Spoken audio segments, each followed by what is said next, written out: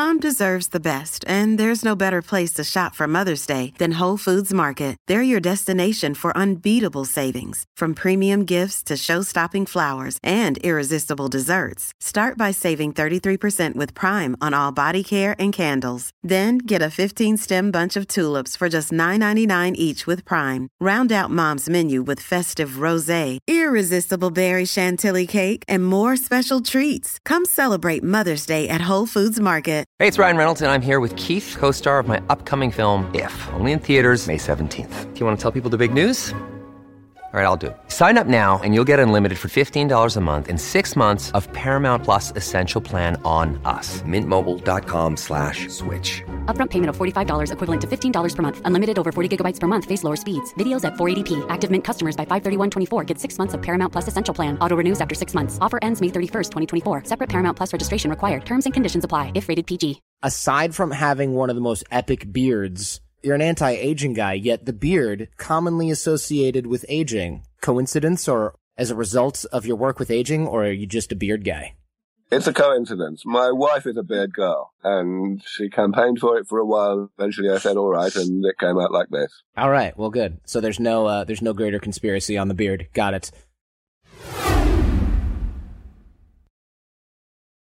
Over the last 17 years, we have launched our fair share of online courses, coaching programs, and finding the right platform has always been a challenge. They say if you do what you love, you never work a day in your life. But if you're an entrepreneur, you know the hard work that comes with it. That's why you need Kajabi. Kajabi makes it easy to run your entire online business from one platform so you can focus on what you love, creating. Kajabi is the ultimate all-in-one platform that helps creators and entrepreneurs build successful online businesses by unlocking predictable, recurring revenue. No matter your niche, Kajabi makes it easy to turn your skills, passions, and experiences into enriching online courses, exclusive membership sites, subscription podcasts, thriving communities, personalized coaching, and more. The best part? Kajabi doesn't cut into your revenue because everything is owned and controlled by you. So keep 100% of what you earn. And with Kajabi, you also get robust analytics, easy payment options, email marketing tools, and customizable website templates, all built in. You don't even need a huge audience to make sustainable income. There are thousands of creators on Kajabi making 6 and 7 figures with less than 50,000 followers. Right now, Kajabi is offering a free 30-day trial to start your business if you go to kajabi.com/charm. That's KAJABI.com/charm. Go to kajabi.com/charm and join the creators and entrepreneurs who have made over $7 billion. Lennon and McCartney, Jagger and Richards, Watson and Crick, AJ and Johnny. What about the perfect duo when it comes to growing your business? Well, that's you and Shopify. That's right, Johnny. Shopify is the global commerce platform that helps you sell at every stage of your business. From the launch your online shop stage to the first real life store stage, all the way to the did we just hit 1 million orders stage, Shopify is there to help you grow. Whether you're selling your own fire merch or promoting your productivity programs, Shopify helps you sell everywhere. From their all-in-one e-commerce platform to their in-person POS system, wherever and whatever you're selling, Shopify's got you covered. Shopify helps you turn browsers into buyers with the internet's best converting checkout, up to 36% better compared to other leading commerce platforms. And sell more with less effort thanks to Shopify Magic, your AI-powered all-star. What I love about Shopify is no matter how big you want to grow, Shopify gives you everything you need to take control and take your business to the next level. In fact, Shopify powers 10% of all e-commerce in the U.S., and Shopify is the global force behind Allbirds, Rothy's, and Brooklinen, as well as millions of other entrepreneurs of every size across 175 countries. Plus, Shopify's award-winning help is there to support your success every step of the way, because businesses that grow, grow with Shopify. And AJ, you don't have to just sell your stuff anymore. With Shopify Collective, you can curate products to sell from the brands that you love, giving your customers more variety and your business more sales. Shopify is your no-excuses business partner. Sell without needing to code or design. Just bring your best ideas, and Shopify will help you open up shop. Sign up for a $1 per month trial period at shopify.com/charm. Go to shopify.com/charm now to grow your business, no matter what stage you're in. Shopify.com/charm. This is The Art of Charm. Learn everything you need to know to crush it in business, love, and life. The Art of Charm is where ordinary guys become extraordinary men.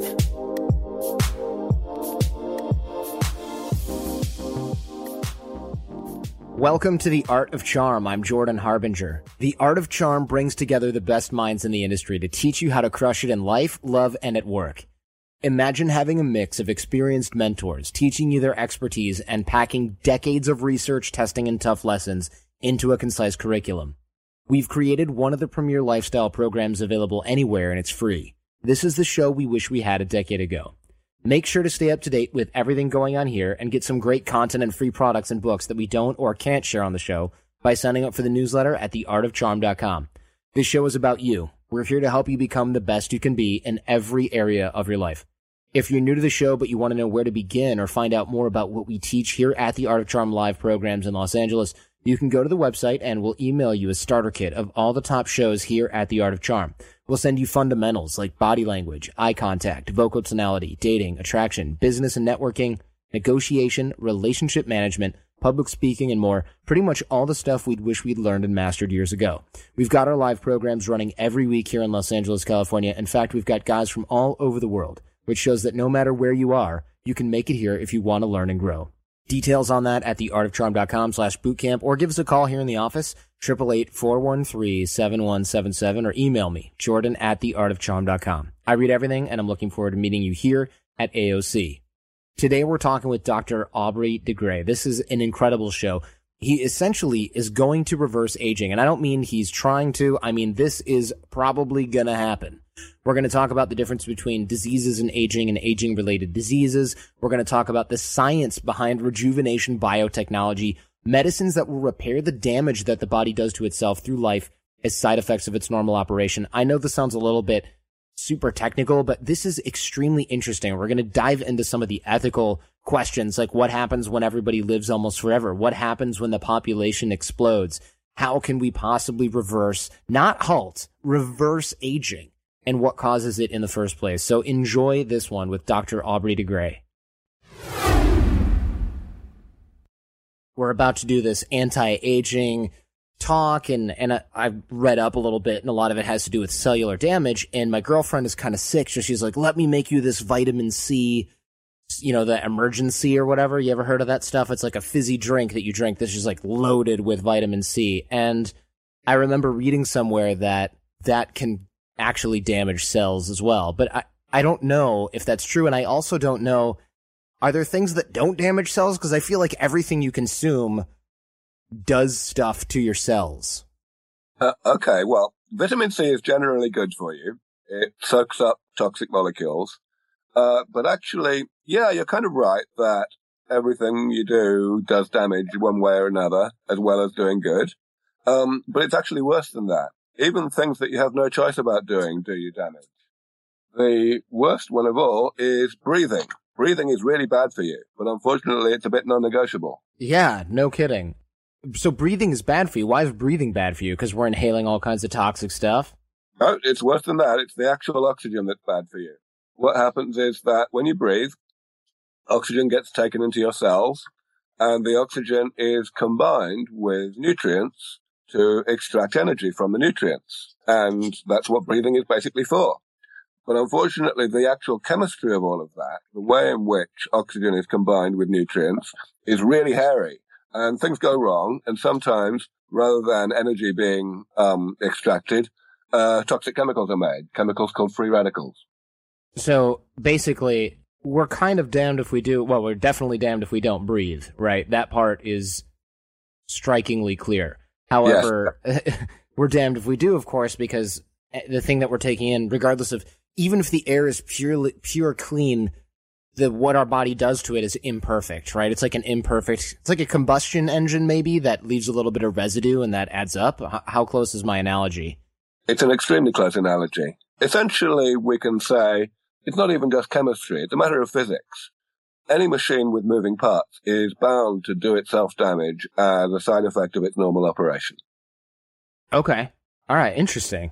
First of all, let's back up the truck and introduce you. You're Dr. Aubrey DeGray, and you're based despite the accent, in Mountain View, California. Where are you right now? I'm actually in England right now. Oh, okay. I spend my life between the two, but I'm going to California tomorrow morning. Great. Good thing we chose the time when you're pretty much as far away as you can get from my studio to do this show. But I appreciate it. I know it's got to be really late over there as well. And tell us what you're researching, because first of all, when I heard anti-aging, I was like, whatever. You know, I'm sure I'm not the first person to have this reaction, which is like, oh yeah, okay, immortality, Highlander, insert derision of choice here. But then as I did research, and other friends of mine were like, no, you should check this out. And then as I met you in Summit Series 5 years ago or whatever, it was like, oh my gosh, this is real. This is an actual scientific field that's not designed to sell me like some sort of really expensive vitamins or something, right? Right, yeah. I mean, that's the first thing it's important to say. The organization that's been created around my work, Sense Research Foundation, is a non-profit. We're a 501c3, and we don't sell anything. We do biomedical research. And yes, it's really hard stuff. We're doing very long-term research, early-stage stuff. But someone's got to do it. You know, eventually the early-stage stuff does yield dividends, and it becomes slightly less early stage. And certainly, one good thing about our current situation is that in a couple of areas, we are actually transferring our findings to the private sector, whether it's to startups or licensing in other ways, and thereby obviously increasing the options for how it might be funded. So you're successfully creating some anti-aging technology, or rejuvenation technology. Is that a real thing? That is the exact term that we use, rejuvenation biotechnology. Oh, perfect. All about actually repairing the damage that the body does to itself, whether by breathing or by other mechanisms, and thereby restoring people to what's effectively a younger biological age than they were beforehand. So this is not slowing aging down. This is genuine rejuvenation. I really want to emphasize that the work we do is research. The things that we're aiming to generate, we haven't generated them yet. The therapies that are coming in the future may actually arrive within 10 years in some cases, perhaps within 20 years in the case of the hardest things. That's still a lot of research between now and then. It's amazing that you can predict, or even try to predict for that matter, when something might be ready. That seems so, well, I guess for you it's much less abstract than it is for me and everyone listening. But it's really cool because you can see and chart, if you're making this prediction, you can chart progress towards something that is clearly on the horizon. Because 20 years is a long time, but it's not that long. I mean, in 10 years, of course, half the time, 10 years ago, I remember fairly clearly where I was, what I was doing. I mean, I was a younger guy, but I wasn't, it's not a generation ago. This is science fiction, essentially, right now, that you're working to create. And of course, that's no surprise. Science fiction often becomes reality. But the idea that aging is a process that the body does to itself, how new is that concept? Because I feel like I just recently learned that and was quite surprised. People don't think about this as like a medical process. They think about it as, oh, you know, you just get older because time. And they don't think about, oh, there's a cellular process that is creating this, and cellular processes can always be or usually be altered. That's why we have things like cancer. So you've covered a few things there. The first thing I want to do is to go back to what you said about time frames, and I do want to emphasize a couple of caveats, because of course it's extremely clear that any technology that's more than even 2 years away is an uncertain amount of time away. We just don't know how long it's actually going to be. When I say 20 or 25 years to get all of this working, what I'm saying is a 50% estimate. I think we have a 50-50 chance of getting there by that time. But I completely acknowledge that we have at least a 10% chance of not getting there for 100 years. You know, so this is a very speculative prediction. I think I still have the responsibility to make those predictions because, you know, they may be speculative, but they're going to be more accurate than your predictions. Yeah, which would have said, this is never going to happen because time. And of course, that's important because if we don't actually give people some idea of how hard something is, then they're going to get it wrong and they're not going to work hard enough to make it happen. So it's really important to know that it's within striking distance. Yeah, I agree. Because if there's no carrot, then all you're all these brilliant scientists are just working in an office somewhere going, yeah, we're just farting around doing nothing over here. Yeah. I mean, the other thing, the idea that aging is the accumulation of microscopic damage that the body does to itself in the course of its normal operation, that's not a new idea at all. Everyone's known that for a long, long time. And the question has been whether there's anything we can do about that. In general, people have not really been too interested until I came along in looking at the idea of truly repairing comprehensively all the damage the body does to itself. They've been trying to find ways to tweak the way the body works in such a way that it doesn't create damage as quickly as it would naturally do. And that inherently sounds as though it might be easier, but actually it turns out that it's a lot harder than the approach that I've been pioneering, because basically the body is so incredibly complicated, and also, of course, there's so much that we don't know about how the body works, that tweaking it without having unintended side effects that do more harm than good turns out to be basically impossible. Sure. Yeah, of course. I mean, this is important, obviously, for everybody, because nobody wants to get sick when they get old. The way that I think about aging is that you get older and then you become more susceptible to disease, and then, you know, you have to treat the disease, and then half the time that kills you. I mean, how accurate is the lay perception of how aging works, what it is, etc.? I mean, I guess I still don't totally get why older people get sick more. Why are our bodies weaker? Why does this happen? Is it just the accumulation of our cells are so damaged through the operation of the machinery that we're now susceptible to all of these things, that one of them eventually kills us? Well, so you've got to first of all remember that there are different types of disease. So there are diseases which are inherent in being alive, things like Alzheimer's disease or atherosclerosis or most cancers. These things are going to happen to us eventually, if we live long enough, just so long as something else one or the other doesn't kill us first. Right. Then there are infections. And of course, infections also become more of a problem as we get older. The elderly are more susceptible to getting infections and to dying from them.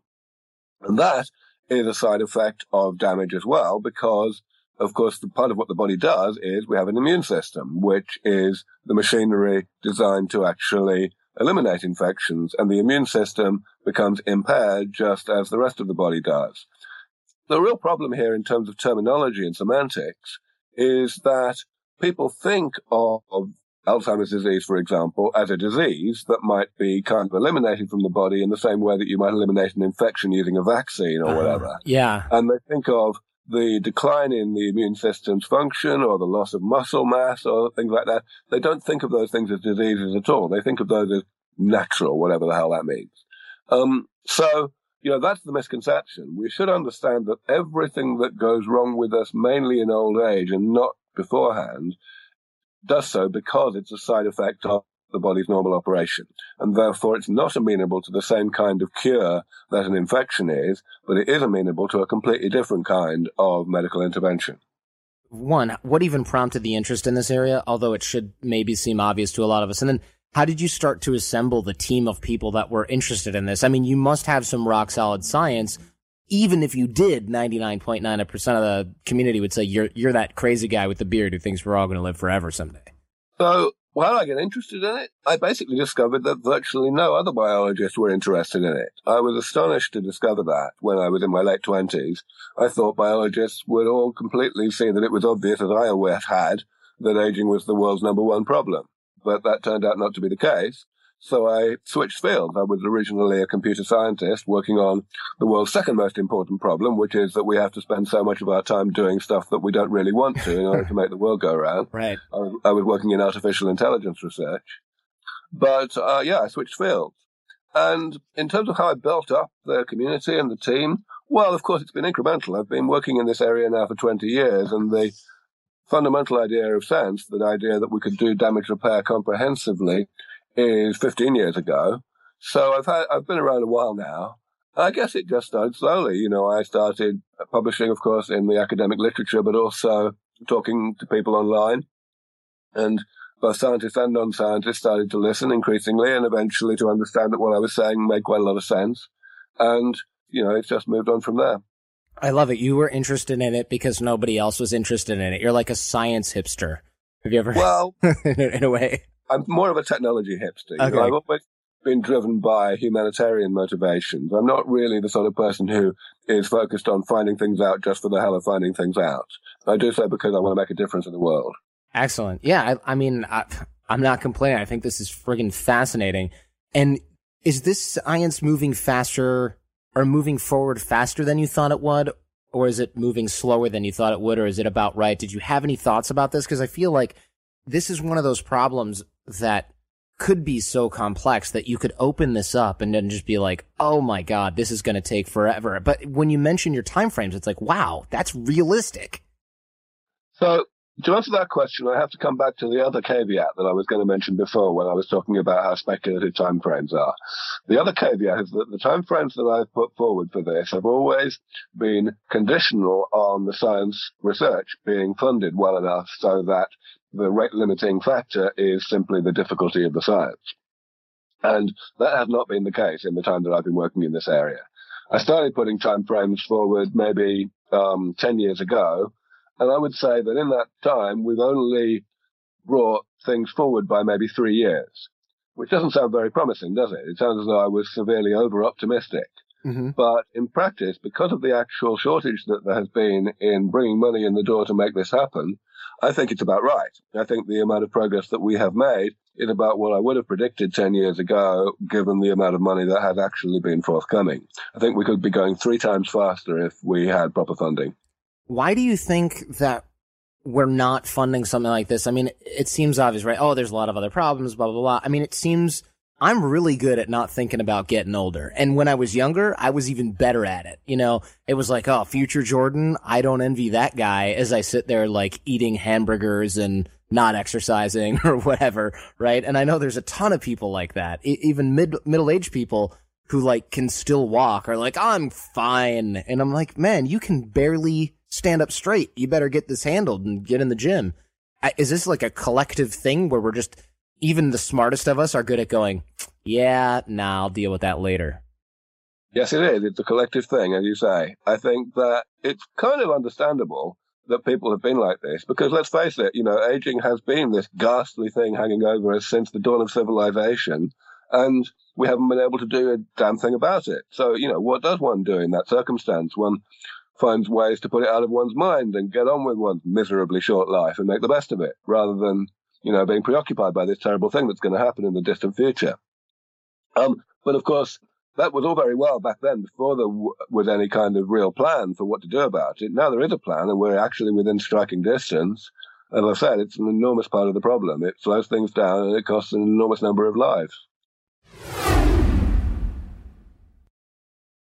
Another day is here, and you're ready for it. What to wear? Check. Breakfast, lunch, and dinner? Check. Planning for what's next and how to save for it? That's where Bank of America can help. For your financial to-dos, Bank of America has experts ready to help get you closer to your goals. Get started at one of our local financial centers or 24/7 in our mobile banking app. Find a location near you at bankofamerica.com/talktous. What would you like the power to do? Mobile banking requires downloading the app and is only available for select devices. Message and data rates may apply. Bank of America NA, member FDIC. Can we get a little bit more specific about the types of aging damage that go on? Because it's, you know, if you're a mechanical guy, you might think, oh, well, you know, fuel hoses get rigid and there's residue in the engine. But can we discuss this a little bit from maybe a layman biology perspective? Like, what's going on in our body that is aging? In fact, the real way in which I was able to get all of this going in a concrete manner was precisely by reaching a level of understanding of aging that allowed me to actually describe in very specific terms what the damage of aging really is and how we might go about fixing it. And that's what the SENSE plan is all about. SENSE is all about classifying these many, many different types of damage that the body does to itself into a manageable number of categories, just 7 categories, described in very concrete terms at the cellular and molecular level. And the main use of that classification is to describe the repair strategies. Within each category, there is one repair strategy, a generic approach that, with obviously differences of detail, but only of detail, is able to actually repair all of those various examples within the category. So to give an example, stem cells. So there's one type of damage called cell loss, cells simply dying and not being automatically replaced by the division of other cells. Very simple idea, very concrete. And stem cell therapy is all about repairing that type of damage. It's all about putting cells into the body, which will divide and transform into replacements for the cells that the body was not replacing on its own. Okay, so like brain cells maybe are coming to mind, or like liver cells? I don't know. Well, there are lots of different types of cells in the body that do replace themselves perfectly well. The liver is actually a good example of that. One type of aspect of aging that is mainly caused by this type of damage, by the loss of cells, is actually Parkinson's disease, which is caused by the death of a particular type of neuron, a particular type of brain cell in one small part of the brain called the substantia nigra. It turns out that these particular neurons have a job to do that's very toxic to themselves. They make a chemical called dopamine, and the chemistry of making dopamine is toxic. So these cells die much more rapidly than most brain cells die. And they're not replaced. So that means obviously the number of such cells goes down over time. All of us have lost maybe 20% of them by old age.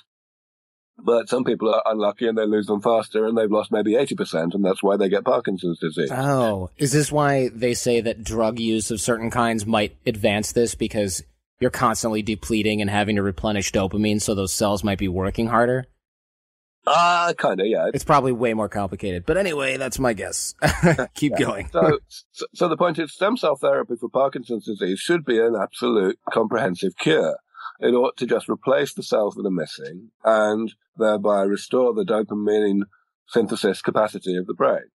And sure enough, even though the first time this was tried 20 years ago, it was rather unsuccessful because we didn't know enough about how to manipulate stem cells. Now, people know a lot more and they're much more optimistic. There are new clinical trials in progress and people really think we're on the way to a cure. Wow. That's relieving because obviously anybody who's watched anyone age, that's one of the worst parts. Like, yes, when your body goes downhill, that's a bummer. But when your mind goes downhill, it's like a tragedy.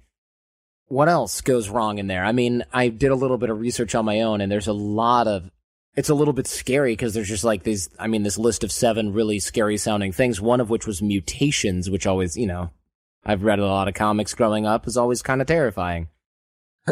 Yeah, well, so mutations in our chromosomes probably only are responsible for one particular problem in aging, but the problem they're responsible for is a really huge one, namely cancer. Now, cancer, of course, we can define that at the cellular level as cells dividing when they're not supposed to, right? Okay. And the idea that fixing that is simply to generically stop that from happening. Now, a big challenge in developing therapies against cancer is that different cancers have found different tricks to evade the signals that would normally control how often they divide. So every cancer is different. And in fact, even within one cancer, every cell is different. So we have to find ways around that. We have to find things that these cells have in common, even though they have lots of things not in common. And that's why Sense Research Foundation is going after the telomere, the end of the chromosome. We're looking at ways to eliminate cancers by stopping them from extending their telomeres. And we're making some good progress in that area. We are basically trying to do in a more powerful way something that other groups have been trying to do for the past decade or so, essentially inhibiting the enzymes that are responsible for extending the telomeres. Wow. So of these 7 things, we didn't go through all 7, which is, are there others that are particularly nefarious that we should discuss? Or not really. They're all equally nefarious. They're all equally nefarious? Okay. Yeah. We've got to fix them all. Is there a way that we can start to manage these on our own without a lot of these therapies and things like that you're working to achieve? I mean, well, no, there isn't. I mean, of course, there's a couple of things that we can avoid doing that we all knew were bad for us, like smoking and getting seriously overweight and so on, and, having a bad diet. But I'm not saying anything original there. Right. There isn't anything new that we can say that over and above the obvious stuff that your mother told you that we can do that will significantly help most people. There may be things that some people can do, people who were born unlucky and who are in one way or another aging more rapidly than average, there are some things in some cases that can substantially standardize, normalize the rate at which such people are aging. But if you're already normal, especially if you're doing better than normal, better than average, then basically there's nothing. We've got to develop therapies that are much more sophisticated. This is a random question, but you may be just the guy to ask. Some people look younger than others generally for a long time. I look younger than my age, and a lot of people who are my age look a lot older than what I would expect their age to be as well. And we've all met people like this where you're like 27, you have gray hair, or when you're 35 and you've got a baby face. Is this because of just our outward appearance is just different and associated with youth and fertility, and we just happen to be kind of lucky there? Or does the aging process happen differently for different people? It seems like it would because it's so complex. Kinda, yeah. Certainly there is a correlation between how people look, how old people look, and how old people are on the inside. Some people inherently age a little bit more slowly than others, and indeed some people kind of get born older than others. There are influences on how rapidly you age that come even before birth in prenatal nutrition and such like. So, and that certainly played a part, albeit probably a minority, in explaining the variation that we see in longevity across the population. Some people dying at age 70 and some people not dying until 100. But still, the actual way in which people are aging, the types of damage that accumulate and so on, are just the same. It's purely a case of how much a particular person of a particular age has. Wow, interesting. Yeah, because I've always wondered that, and I always wondered, does the inside match the outside when it comes to that? And in some cases it would, in other cases it's obviously irrelevant. So you're looking for these different types of solutions. I mean, obviously there are some quote-unquote ethical questions that might come along with this. Now, are we talking about taking the aging process, slowing it down / halting it? Or you'd kind of mentioned, I mean, in the word rejuvenation literally means to become young again. I mean, you're talking about taking it backwards. We're not talking about slowing. We're not talking about halting. We're talking about reversing direction here, Benjamin Button style. Kinda, yeah. I mean, I do want to point out that we're not talking about actually reversing the processes of aging. We're talking about reversing the consequences of those processes. Right. In other words, repairing the damage and taking us back to a state that is, where the body has the structure and composition more or less like how it was at a younger age. Right. Yeah, that, of course, that makes sense. You're not going to reverse what your cells are doing. You're just going to alleviate some of the damage that they're it's like getting your engine cleaned. You're not changing the way the engine works. You're just scraping the gunk off the inside. Exactly. Yeah. Stupid question, I'm sure, but will then everyone who gets these therapies theoretically live forever? Or, until you get hit by a bus, which, you can't really, all the therapies in the world won't stop that from happening, but will people be living forever? What else catches up with us when we solve these problems? You've absolutely got it. There should be nothing. We should be able to have a situation in which types of thing you die of and the risk that you have in the coming year, shall we say, of dying of those things does not depend on how long ago you were born. So in other words, your remaining expected lifespan will not change as you get older. So congratulations, everyone will die of a tragedy instead, right? If they have time. If they have time, yeah. But yeah, I mean, in principle, of course, we can fix that too. I'm not working on stopping people from being hit by trucks, but some people are. Yes, yeah, there are people working on that. And hopefully they'll get there around the same time, right? Maybe sooner. Yeah, maybe. Your TED Talk has 2.6 million views, which is incredible. We're talking about, this is starting to gain a little bit of mainstream awareness. I'm happy to be a part of that. The ethical question that I would love to hear is, what happens when the population explodes? I mean, if, let's say this becomes mainstream over the next 50 years, and it's something that like, hey, your insurance will pay for this now. Everybody's getting this. You can go and it's so freely and cheaply available that the majority of the population is getting this. Is this something that you're thinking about, or is this like, hey man, listen, this isn't my problem. I'm trying to solve aging. Leave me alone. What do you think about when you look at that concern? Well, first of all, it is my problem because it's the kind of knee-jerk reaction that an awful lot of people have that stop them from giving me the money to get the research done. Really? That seems like a really dumb reason not to fund things. I mean, you might as well stop funding cancer because, too many people will live. Well spotted. Yeah. Exactly. is this really even an ethical question? It's hard to say, really, isn't it? I mean, what I have to remind people of is that what we're working on is just medicine. Medicine always has the side effect of allowing some people to live longer than they otherwise would. It's true that this particular type of medicine is likely to have a bigger side effect in terms of longevity than anything we've seen before, but it's still a side effect. So if you're saying you don't want these therapies to be developed because of this or that problem that might be created as a result, then you're basically saying that there are circumstances in which medicine is a good thing and there are circumstances in which it's not a good thing. And in particular, that medicine for the elderly that actually works is not a good thing, which most people, when I confront them with what they're actually saying, they get a bit uncomfortable. But the point, of course, here is that we might have this problem or that problem be created as a side effect of solving the problem we have today of all these people getting sick and dying when they get older. And, it's important to look at this. But when you look properly at it, it's really very difficult to get terribly exercised about it. In the case of overpopulation, as you say, it takes time before these therapies could possibly, even in the best circumstance, actually alter the demographics of the world all that much. And a lot of other things are happening all at the same time. We're developing better renewable energy, solar power, nuclear fusion, and so on. Everything that will reduce polluting tendencies and increase, therefore, the carrying capacity of the planet so that we can have more people on the planet with less environmental impact. These things will be happening faster than any changes that might happen to population itself. Back to Dr. Aubrey Gray. Yeah, it seems like kind of a ridiculous argument. I mean, at that point, just say, hey, let's not get vaccinated for all these diseases that killed people because people should die at a natural rate. I mean, it's an invalid argument, but it did occur to me because somehow stopping young people from dying is like, let's do that. But stopping old people from dying, it seems like, well, that could cause a problem and we shouldn't do that. But of course, when you're old and you're dying, you might have a different opinion. Exactly, yeah. I mean, it was some time ago now, maybe 30 or 40 years ago, that Bob Butler coined the word ageism, by analogy with sexism and racism and so on, and pointed out that old people are people too, and we shouldn't discriminate against them.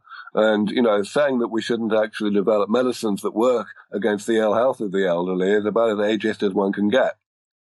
Yeah, I would say so. That's a good point. And also, not only older people are suffering from the effects of aging from what it sounds like. I mean, are there disorders by which younger people can have negative effects from some of these 7 types of aging damage that you discussed? Oh, sure. Yeah, certainly there are a number of diseases of early life which have the same kind of etiology, the same kind of causes based on the accumulation of damage. Generally, they are congenital in some way. They are resulting from lacking gene or enzyme that would normally do some job that would slow the accumulation of damage down. If someone doesn't have that gene, then that particular type of damage may accumulate much more rapidly than normal and kill them when they're still kids. So yeah, it seems like the benefits to health and obviously the alleviation of suffering on behalf of younger people and older people alike kind of outweigh these hypothetical problems that might arise as a result of developing this technology, this medicine.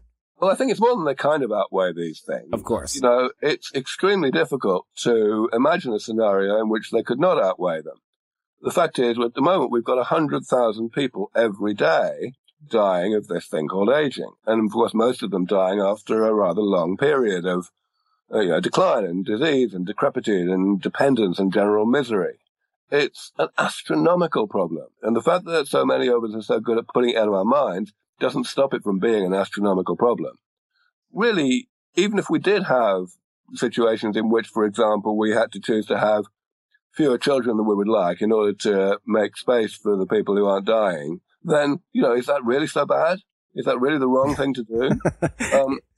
And, we can go further. We can say, well, even if you have doubts about that, even if you're saying, well, maybe the problems that we'll create as a result of defeating aging will be more severe than the problem we're solving, then the question is, who's to say? Who is actually to make that decision? It's perfectly clear to me that the people who are entitled to make that decision are humanity of the future, not humanity of the present.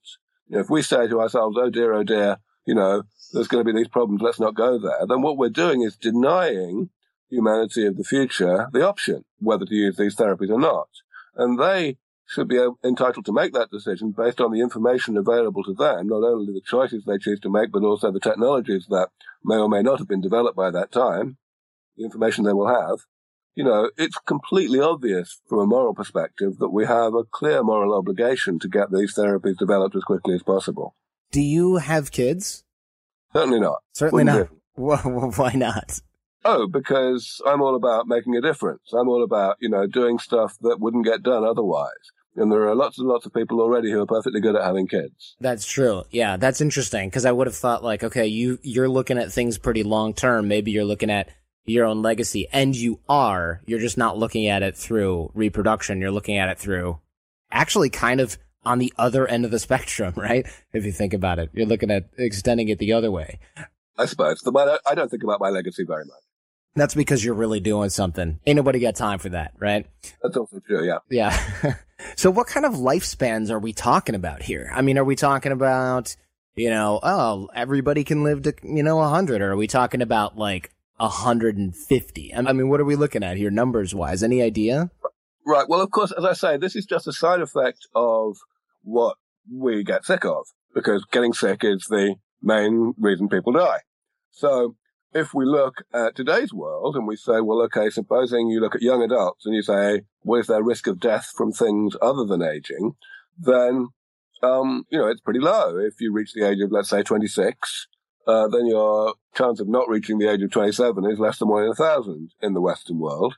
So that means that if you stayed that way with a less than 1 in 1,000 risk of dying each year, however long you lived, then you probably would live to more than 1,000. In today's world, your risk of death goes up by about 10% each year. Oh, of course. So yeah, that's the basic number. But of course, that's just completely speculative and unmeaningless, really, because it makes the assumption that everything else other than aging is going to stay the same, and that we're not going to invent, safer cars and technology to stop the planet being hit by an asteroid and so on and so forth. Right, sure. So, but theoretically, in your estimation, a 4-digit lifespan, I mean, it's possible. You could live to be like 800 or 1,000 years old. I mean, that's insane. Have you ever thought about, would people just go batshit crazy by that age? Not because of aging, but just because they're just tired. They've just been around too long. That's kind of the problem I'd like to have. Personally, I don't see any prospect of getting bored or getting in any way less enjoying of life as a result of having been born a long time ago. It just isn't the way that life works. Very little of how we choose to spend our lives, how we pick our priorities and so on, depends on how long ago we were born. As we get older, it increasingly depends on how long we think we have to live, but that's because the time that we think we have to live is going down. So, when you could have been born arbitrarily long ago and you could live arbitrarily far into the future, you're not going to make decisions based on those things. Yeah, I mean, I personally think it would be really cool to see, like, Elon Musk's visions come into reality, see my great-great-great-grandkids do some pretty cool stuff. I could still crack the whip. That would be awesome, on them. And I could see all these great scientists like you have their stuff come into reality if I could live long enough. I mean, I could go live on Mars or something. That's friggin' fascinating. Probably not going to happen within my lifetime without your technology. So I think that's pretty cool. Although, who knows? Now I sound like my dad. Stuff's moving so fast now, you don't even know what's going to happen next.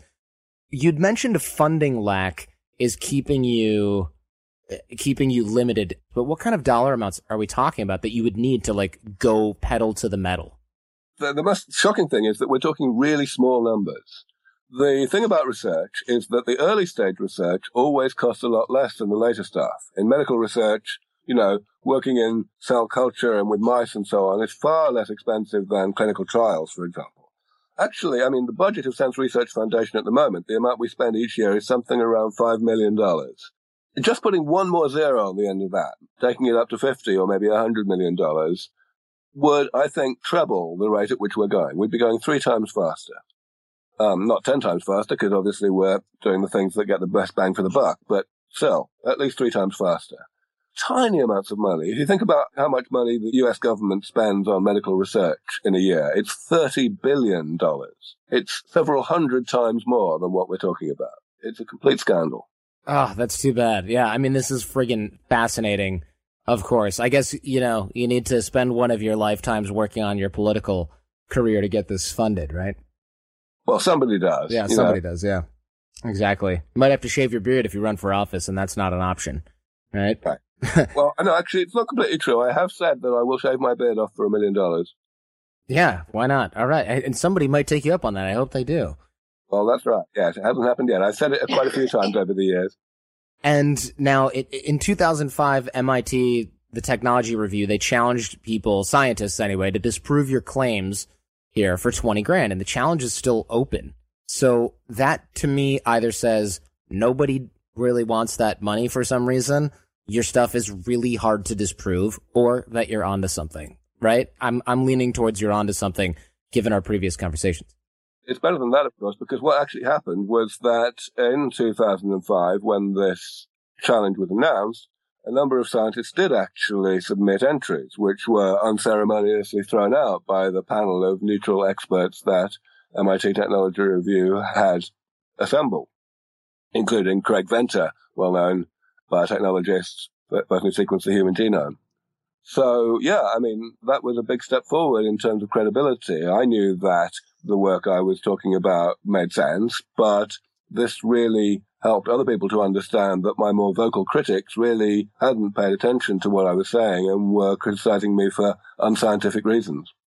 Now, what about the cost of this type of treatment? I mean, this might be impossible for you to predict because you don't necessarily yet know what's needed. It might be too far away, but what type of substances or treatments would this maybe require? And would this be something that's only available to like the uber elite in the beginning because it's $10 million for one shot of whatever it is? Or is this mostly based on, so far, things that are readily accessible, just not sure how to use them yet? Yeah, it's actually a really easy question to answer once you think it through.